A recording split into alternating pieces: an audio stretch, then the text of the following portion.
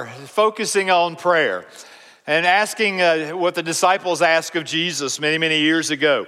Lord, teach us how to pray. And we're asking God, Lord, teach us how to pray. Show us how to pray like we've never prayed before. And in doing that, we're looking at that model prayer, the disciples' prayer, oftentimes called the Lord's Prayer, as is recorded in Luke's gospel, but we're looking in Matthew chapter 6 where it's recorded, as we're just kind of walking through the different parts of this petition and just asking God, Lord, help us to understand what it is that you are trying to communicate to us, and then out of that to know how to make that a part of our prayer. And we come to the petition this morning that, again, may be familiar to you. Maybe you learned it one way or the other. Matthew's gospel records it this way, that we ask God to forgive us our debts as we have forgiven our debtors, as we've also forgiven our debtors.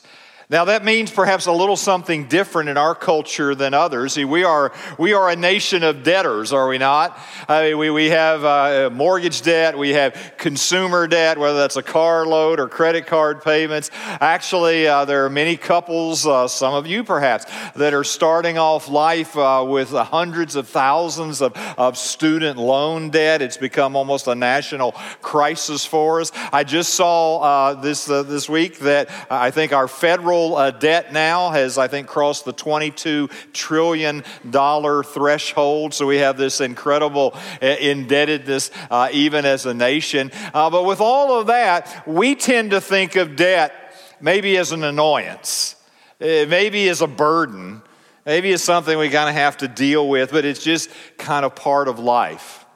But in the culture in which Jesus was teaching, debt was handled a little bit differently. You see, oftentimes if you owed a debt, you were unable to pay or unwilling to pay, at least in a timely manner, you would be thrown into prison. Now, we tend to think, you get thrown in prison when you commit this crime. They had other ways of dealing with crime, right? There was crucifixion. There were other forms of punishment. But prisons oftentimes were about someone who was in debt. Now, it's not the only reason, but it was one of the reasons somebody was placed into prison. And part of the thinking, because you think, what's up with that? I mean, if you're in prison, it's not like you're working and can pay off your debt. But part of it was to put pressure on the family, for the family to kind of come up with the money to help set this person free from their imprisonment. So when Jesus chose the words debt and debtor, he was not talking about a trifling thing, but he was talking about something that they would have understood to be serious, that which could certainly radically change your life. And when he gave us this particular petition, he also is talking to us about our most urgent spiritual need, my ongoing need, your ongoing need for forgiveness, to be forgiven by God. And as we look at this petition, I think it's a good time to revisit kind of just the whole foundation of this prayer, because this petition in particular reminds us the whole prayer, this whole model prayer is built upon the bedrock. It's built upon the foundation of the gospel of Jesus Christ. That is the foundation upon which the prayer grows out of. And so just to remind us, kind of revisit that foundation, let's remind ourselves of the basics of the gospel, that we have a God who loved us, a God who created us for relationship with him now and forever. And yet the scripture tells a story beginning in Genesis and throughout that Paul sums up with the words, all of us have sinned and fall short of the glory of God. That every one of us in ways large and small, intentional, perhaps unintentional, by nature and by choice, have chosen the kingdom of self over the kingdom of God. We've chosen self-rule over following his rule. We've chosen our way over his way. And we've chosen our glory over his glory. And because of that, it has caused this rift, this separation from God's intended purpose for us and our relationship with God. The sin has separated us from God now and for all eternity. And yet God in his love intervened. He intervened in sending Jesus Christ to give to us a gift. Paul goes on to say, and are justified by his gift through the redemption that is in Christ Jesus. 2 Corinthians 5, he gets even more specific about it. He says, for your sake, or for our sake, you and I, he made him to be sin who knew no sin, so that in him we might become the righteousness of God. That he took Jesus, and he took Jesus with no sin, Jesus who came and lived perfect love, perfect obedience to the Father, living in accordance with the Father's rightful rule and reign, and out of a heart of love obeyed everything. And yet upon him, he who knew no sin, he put our sin. He placed the judgment of our sin upon him, upon the cross. He was crucified, he was dead, and he was buried. He was resurrected so that he could offer to us something we could have never repaid, never gained on our own, a gift that he offered. And that is that we might become the righteousness of God. We might be in a right relationship with God. Our debt could be eliminated. It could be paid off by another. And that becomes activated in my life and yours through faith. And to the one who does not work, there's no way I can work off my debt, does not work, but believes in him who justifies the ungodly, his faith is counted as righteousness. It is when I trust in what he did for me that I couldn't do for myself, that I begin to be reconnected to God. That barrier, that debt has been eliminated, and I am once again reunited to him. John, another of Jesus' disciples, put it this way. He said, but all who did receive him, to all who received this gift, who believed in his name, he gave the right. It's not our default position. He gave the right to become children of God. Now, I go back to this because this is the foundation for the prayer. So he begins to tell us, when you pray, pray in this way. Our Father, Abba, Father. Who has the right to call out to the holy God as Abba, Father? Only those who have become his children. Only those who have opened their life up to receive the debt payment that he made on our behalf through Jesus Christ. So when we come to the Lord's Prayer, the disciples' prayer, the model prayer, whatever label you want to put upon it, this model prayer is what Jesus taught to his disciples. It's not a generic prayer for everybody. It is for his disciples, children of God. It's intended for those who are genuinely a part of God's forever family by grace through faith. And I take us back because that helps us to understand the foundation for the prayer, but also the foundation for this particular request.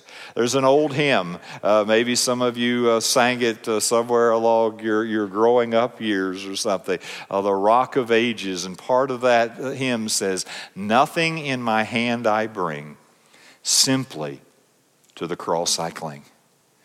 It is a recognition that there's nothing I could do to cover my debt, but that one intervened for me. One stepped in to pay the debt that I owed so that my sin could be forgiven and my relationship with God restored. And so I say to you at the beginning of our time this morning, our hope and prayer for you is not just that you would learn to pray, but that you would have the privilege of prayer because you have become a child of God. And because you have opened your life up through repentance and through faith. And so that sets the stage for everything else we're going to talk about around this petition. If you're here today and you say, you know, Jeff, I'm not sure that foundation's in place in my life. And maybe you've been religious, maybe you haven't been religious. But you say, I'm not sure. Then here's my plea to you. Don't walk out of this room today without talking to somebody about it. That's why we have that next steps area. That's why there's people there every single week just to be available to talk with you, to go a little more deeper, to answer some questions along the way. We want you to know the hope that is only found in the gospel of Jesus Christ.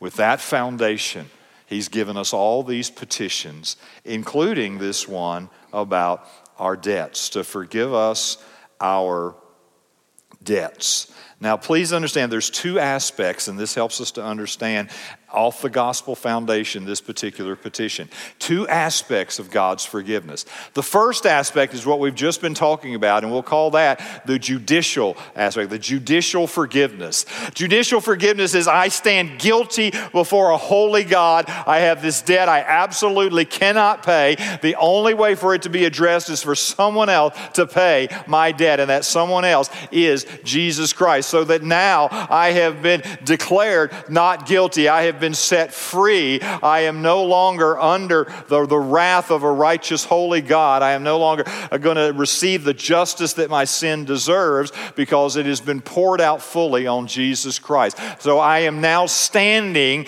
legally forgiven, if you will. So that's judicial forgiveness. But that's not primarily what this petition is talking about. This petition is talking about the second aspect of God's forgiveness, built on that gospel foundation of judicial forgiveness, and that is parental forgiveness. Parental forgiveness. This is the forgiveness between a parent and a child, between our Heavenly Father and one of His children. So again, if we return to John wrote a letter, 1 John. He was writing to Christians. He was writing to disciples, children of God, followers of Jesus Christ. And he said, if we say we have no sin, we deceive ourselves. Yes, I stand forgiven.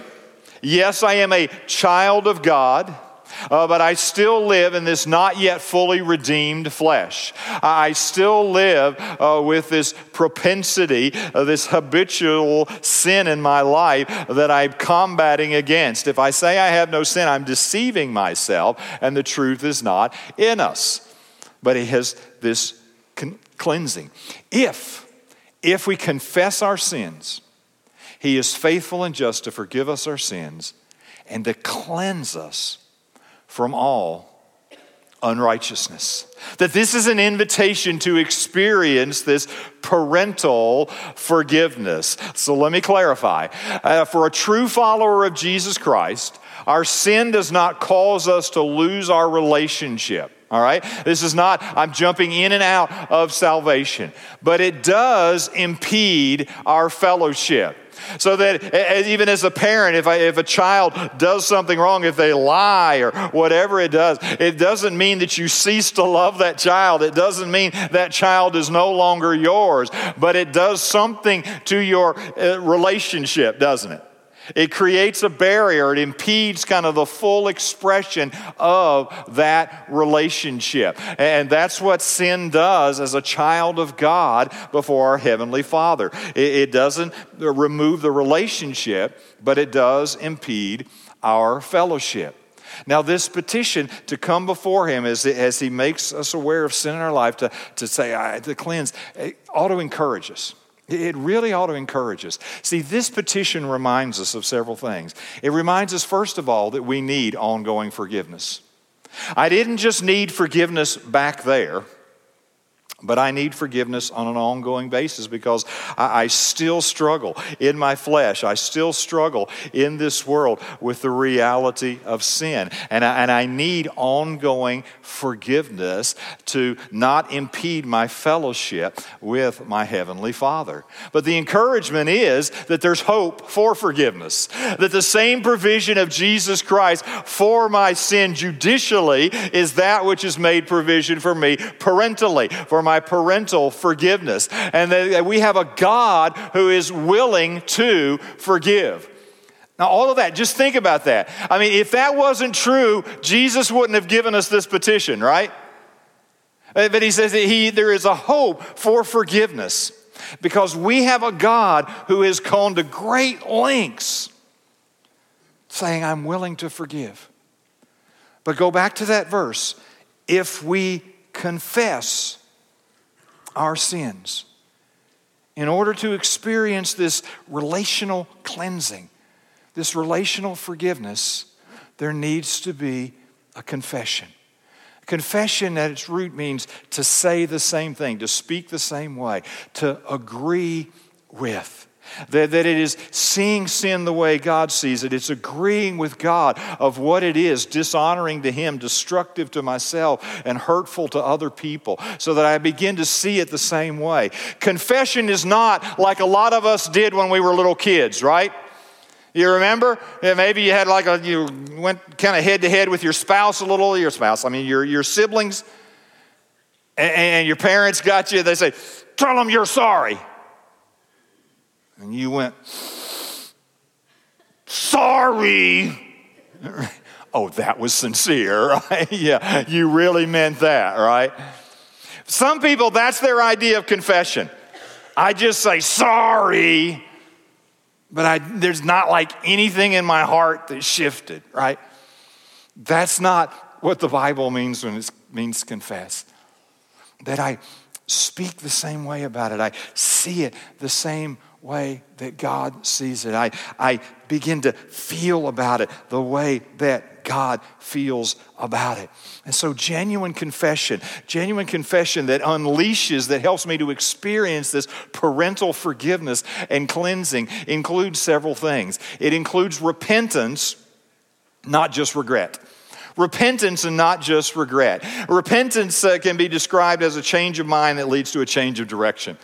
That it's not just saying I'm sorry. It's not just being sorry that I got caught or sorry for some of the consequences that I'm experiencing, but it's genuinely seeing it as God sees it and desiring to turn from it. Change of mind that leads to a change of direction. You see, the Bible distinguishes between kind of godly sorrow and a worldly sorrow. It said, for godly grief produces a repentance that leads to salvation without regret, whereas worldly grief produces death.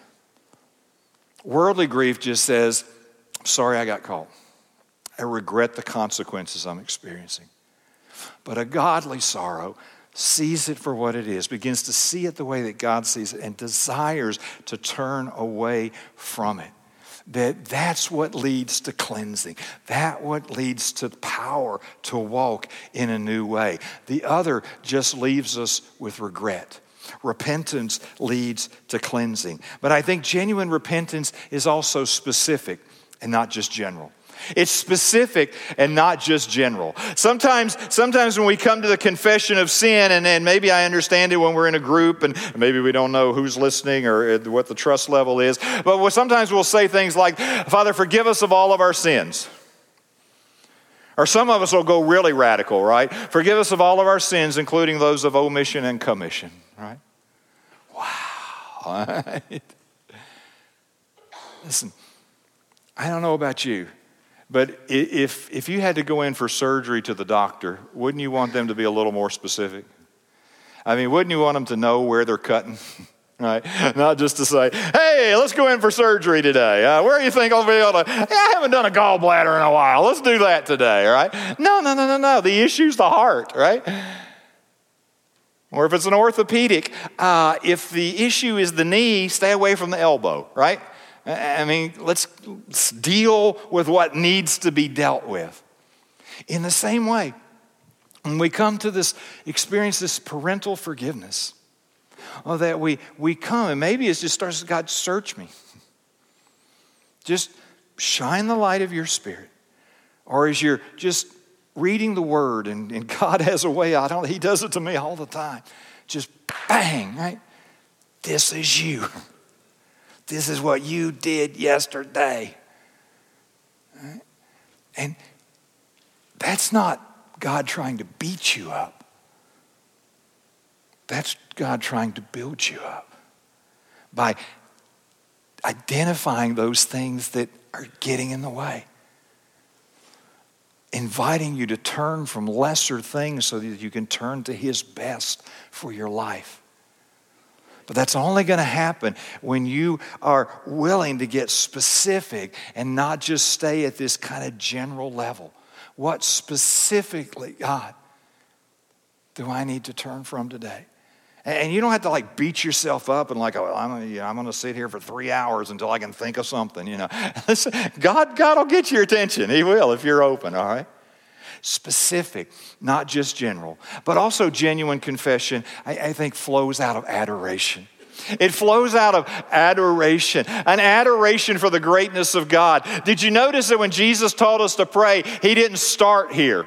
He started with, our Father who art in heaven, hallowed be thy name. That there is this recognition of the greatness of God, that genuine confession flows best out of genuine adoration for who God is and for what he has done.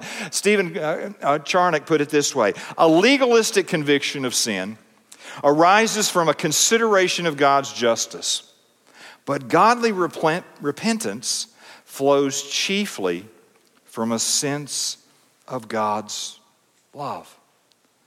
That yes, there is the justice of God, but we have been judicially forgiven if we are in Christ. But now it's out of this sense of God's holiness, but also God's love. That I realize that when I sin, it's not I just broke a rule, but I broke his heart. It's not that I just disobeyed and rebelled against a law, but I rebelled against his love. And it is that love that intervened for me that calls me back to him. But it's also that which will empower me to continue to walk away from sin in the future. Dr. Donald Gray Barnhouse was preaching years ago now at a college. He was teaching there, and a young professor came up to him afterwards, and he said, I just really want to talk with you. And they went off to the side, and he began to kind of pour out his story that he had lived a life before he came to Christ, quite rebellious, and there were just some things in his life that he was just totally ashamed of. And he had now become a follower of Christ. He met this fine Christian woman, and they hoped to get married, but he was afraid. He was afraid to tell her about some of the things in his past, and he was afraid that she would reject him or all of this. And so Dr. Barnhouse listened, and he kind of asked a few questions, and he kind of felt assured that this guy was genuinely a follower of Jesus Christ. And he encouraged him, listen, if you're going to build this relationship, it has to be built on truth. And that means you have to go into every gory detail, but you need to be truthful. You can't start your relationship with this kind of wall of lies, right? And then he went on and told him a story. Here's the story that he told. Let me just share it with you. Dr. Barnhouse then began to tell a story of two other people who had found themselves in a similar set of circumstances. The man had lived a life of great sin, but he had been converted and eventually had come to marry a fine Christian woman. And he confided to her the nature of his past life in a few words. And as he told her these things, his wife had taken his head in her hands, and she had drawn him close to her shoulder. And as she kissed his head in her hands, she said, John, I want you to understand something very plainly. I know my Bible well, and therefore I know the subtlety of sin and the devices of sin working in the human heart. I know you are thoroughly converted man, John, but I know that you still have an old nature and that you're not yet as fully instructed in the ways of God as you soon will be. And I know that the devil will do all that he can to wreck your Christian life, and he will see to it that temptation of every kind will be put in your way. And the day might come, please God that it never shall, when you will succumb to temptation and fall into sin. Immediately the devil will tell you that it's no use trying, that you might as well continue in the way of sin, and that above all that, you're not to tell me because it'll hurt me. But John, I want you to know that here in my arms is your home. When I married you, I married your old nature as well as your new nature. And I want you to know that there is full pardon and forgiveness in advance for any evil that may ever come into your life. As Dr. Barnhouse House was telling this story to this college professor. This young man lifted up his eyes and he just kind of said with a sense of awe, my God, if anything could ever keep a man straight, that would be it. To know that you are loved that much. It doesn't become an impetus to continue to sin that grace may abound. But it becomes this motivation that when I blow it, I can come clean. But it becomes this motivation, it becomes this empowerment to live as one who is adored by this holy and just God, my Father. It is based and flows best out of adoration. Forgive us our debts. And then flows the second part of this petition, the call to forgive. Forgive us our debts. And then he goes on, as we also have forgiven our debtors. Now let's make sure we understand what this is not saying, first of all. It's not saying that we earn forgiveness by forgiving others, right? Sometimes people can read this. We've already dealt with our stuff on the front end. Forgive us our debts. Right? It's not about if I forgive others, then you'll forgive me because I will have earned your forgiveness. No, what he's saying here is that experiencing God's forgiveness transforms us.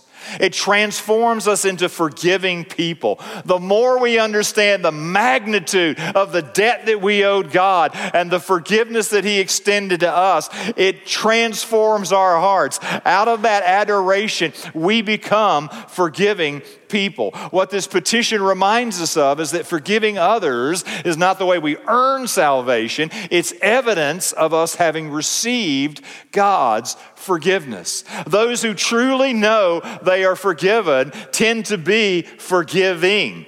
Those who still kind of have some sort of works righteousness that somehow God is lucky to have us on their team tend to be legalistic, tend to be judgmental, tend to be less forgiving toward other people. Forgiving others is evidence of us having received God's forgiveness. But that raises the question then, well, what is forgiveness?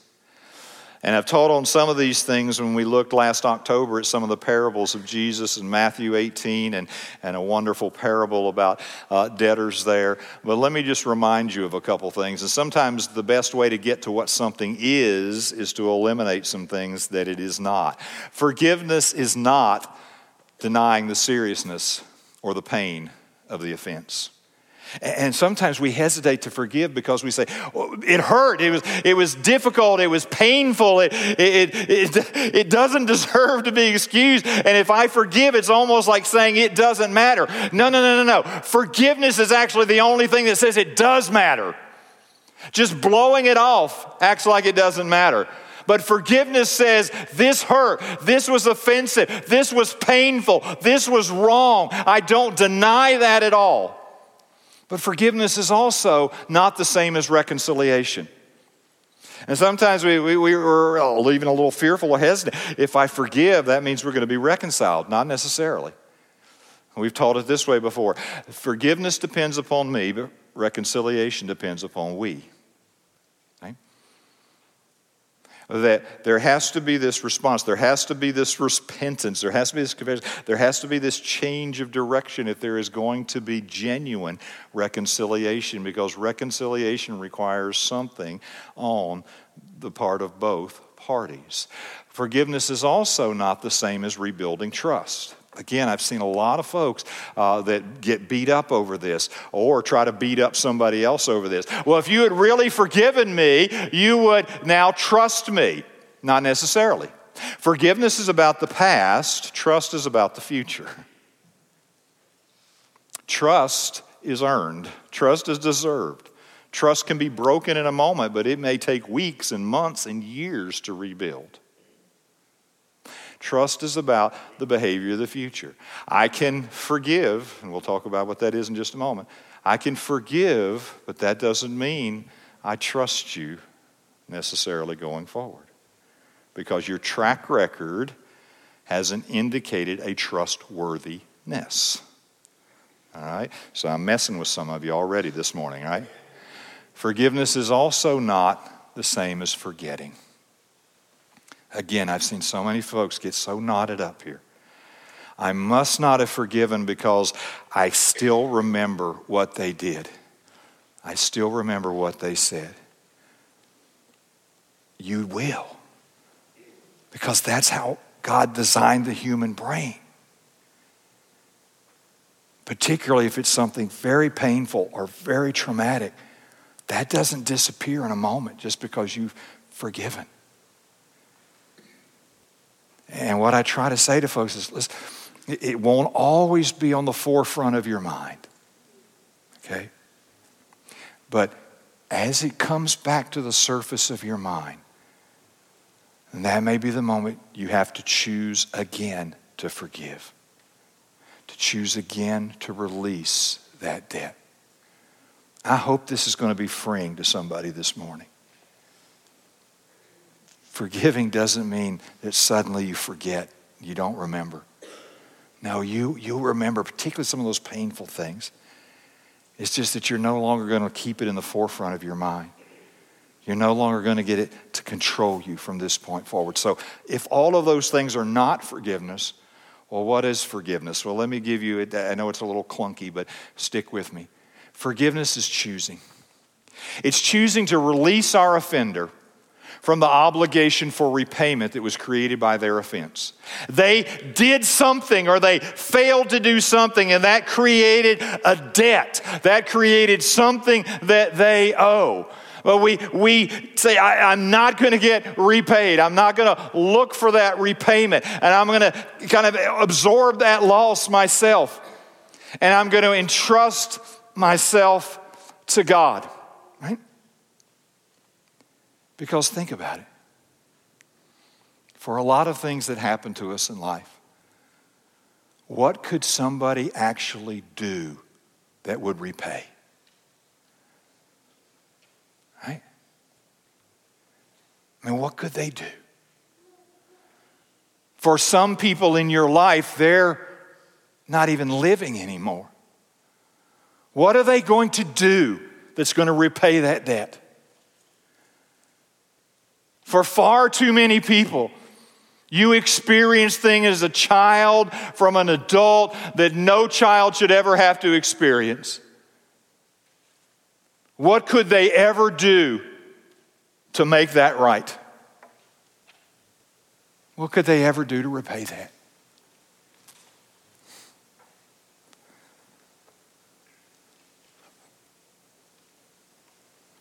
You just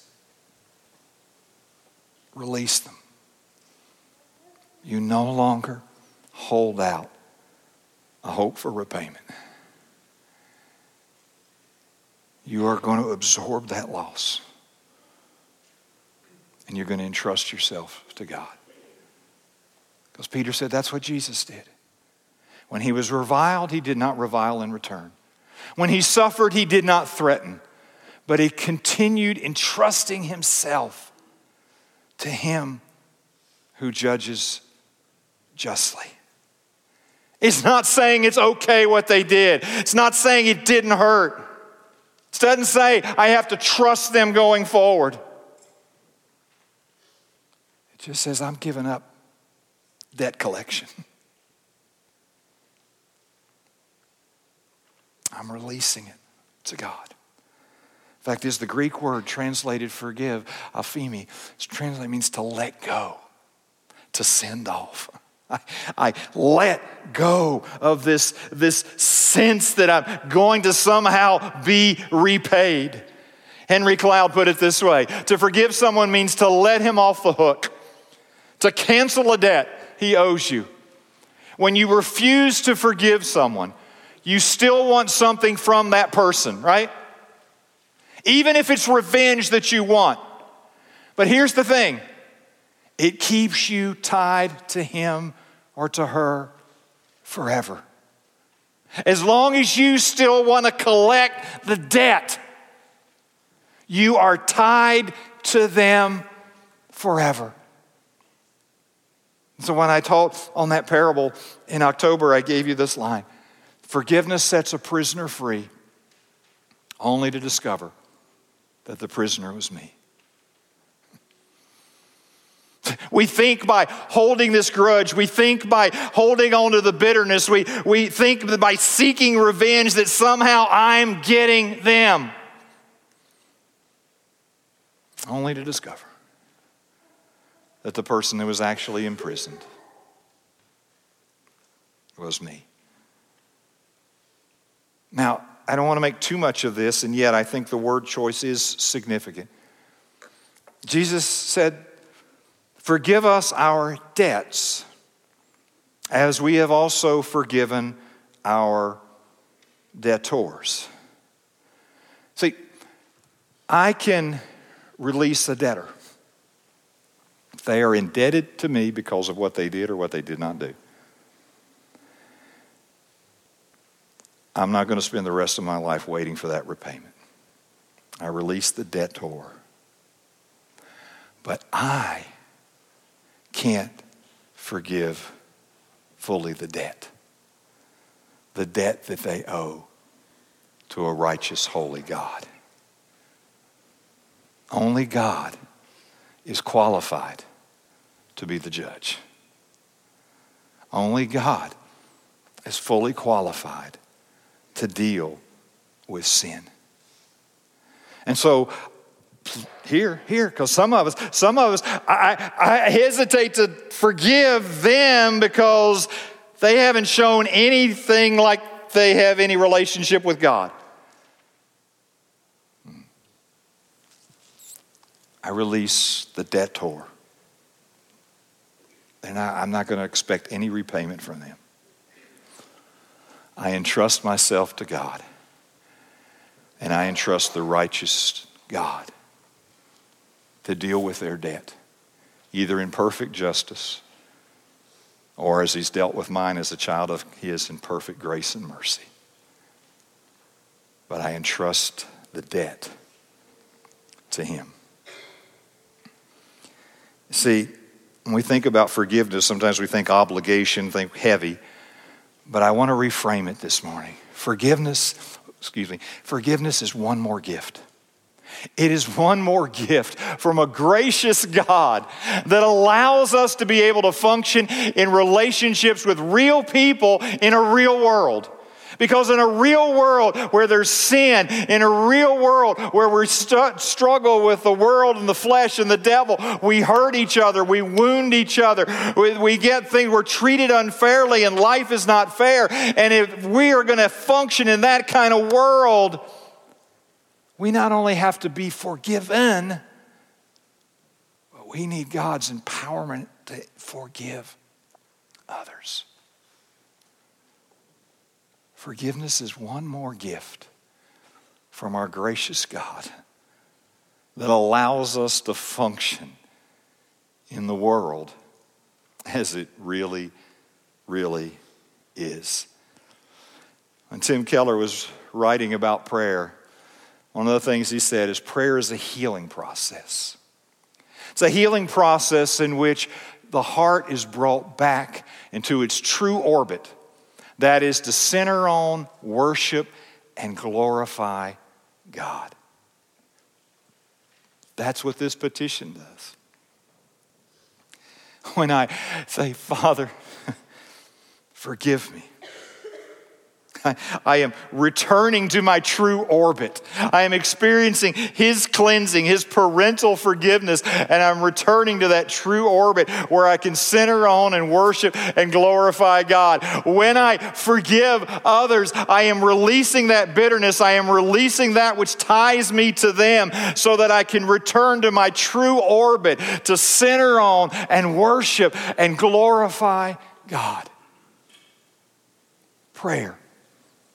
It's a healing process. It's a gift from God to return us to the life that He intended for us to live, to be the people that He created us to be, centered on worshiping and glorifying Him.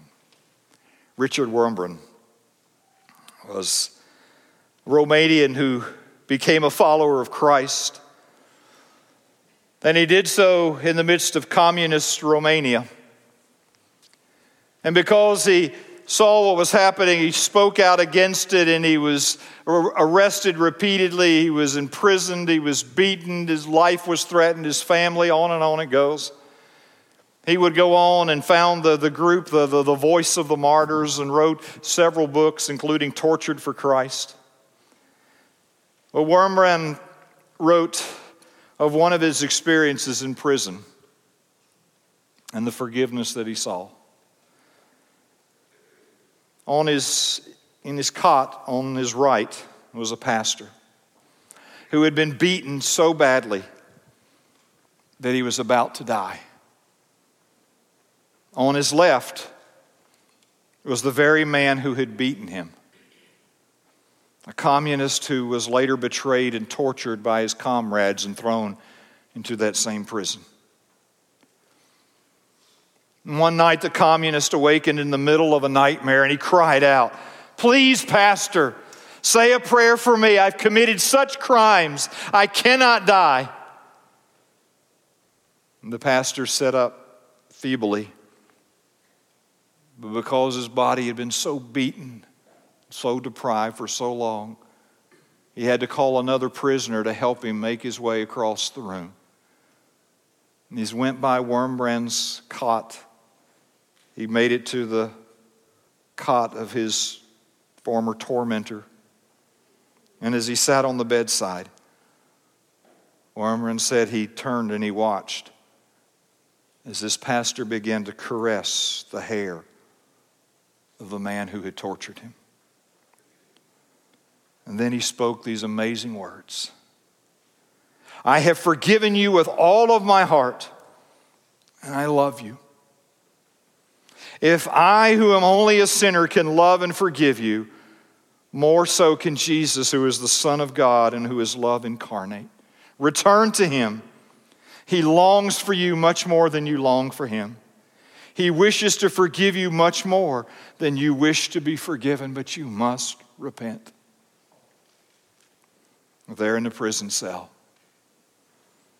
the communist torturer began to confess all of his murders and his tortures. And when he had finished, the two prayed together and embraced. And with the help of another prisoner, the pastor returned to his bed, where they each died before the night was done.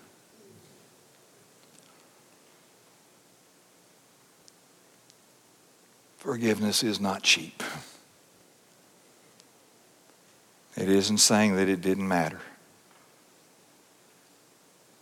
But it is the only way to return to our true orbit, to be healed, to recenter our life on the God who is worthy of worship and glory and praise. Forgive us our debts, as we also have forgiven our debtors. Would you join me in prayer, please? Oh, Father, we need healing. We need the healing that only you can provide through the provision of Jesus Christ. And Father, you know every story in this room. You know our past. You know that which we struggle with in the present. You even know that which is coming in the future. And so, Father, we cry out to you because you have given us this incredible, gracious gift of prayer. Part of the incredible gift of being able to be a child of yours despite our sin, because of all that you have provided for us in Jesus Christ. And so, Lord, as we pray today, we pray, and Lord, we pray for our one. That one person that you have placed on our heart, that it may be close to us, but they're far from you. Father, would you draw them with your great, great love, with your power, with a sense of your holiness and yet the forgiveness that is found in Jesus Christ. Would you draw them today to a saving knowledge of you? Father, for some right here, right now in this room, would you draw them to the forgiveness that only Christ can provide? And then, Father, I pray for those of us who name the name of Christ Jesus, to whom much has been forgiven. Lord, would you teach us to forgive?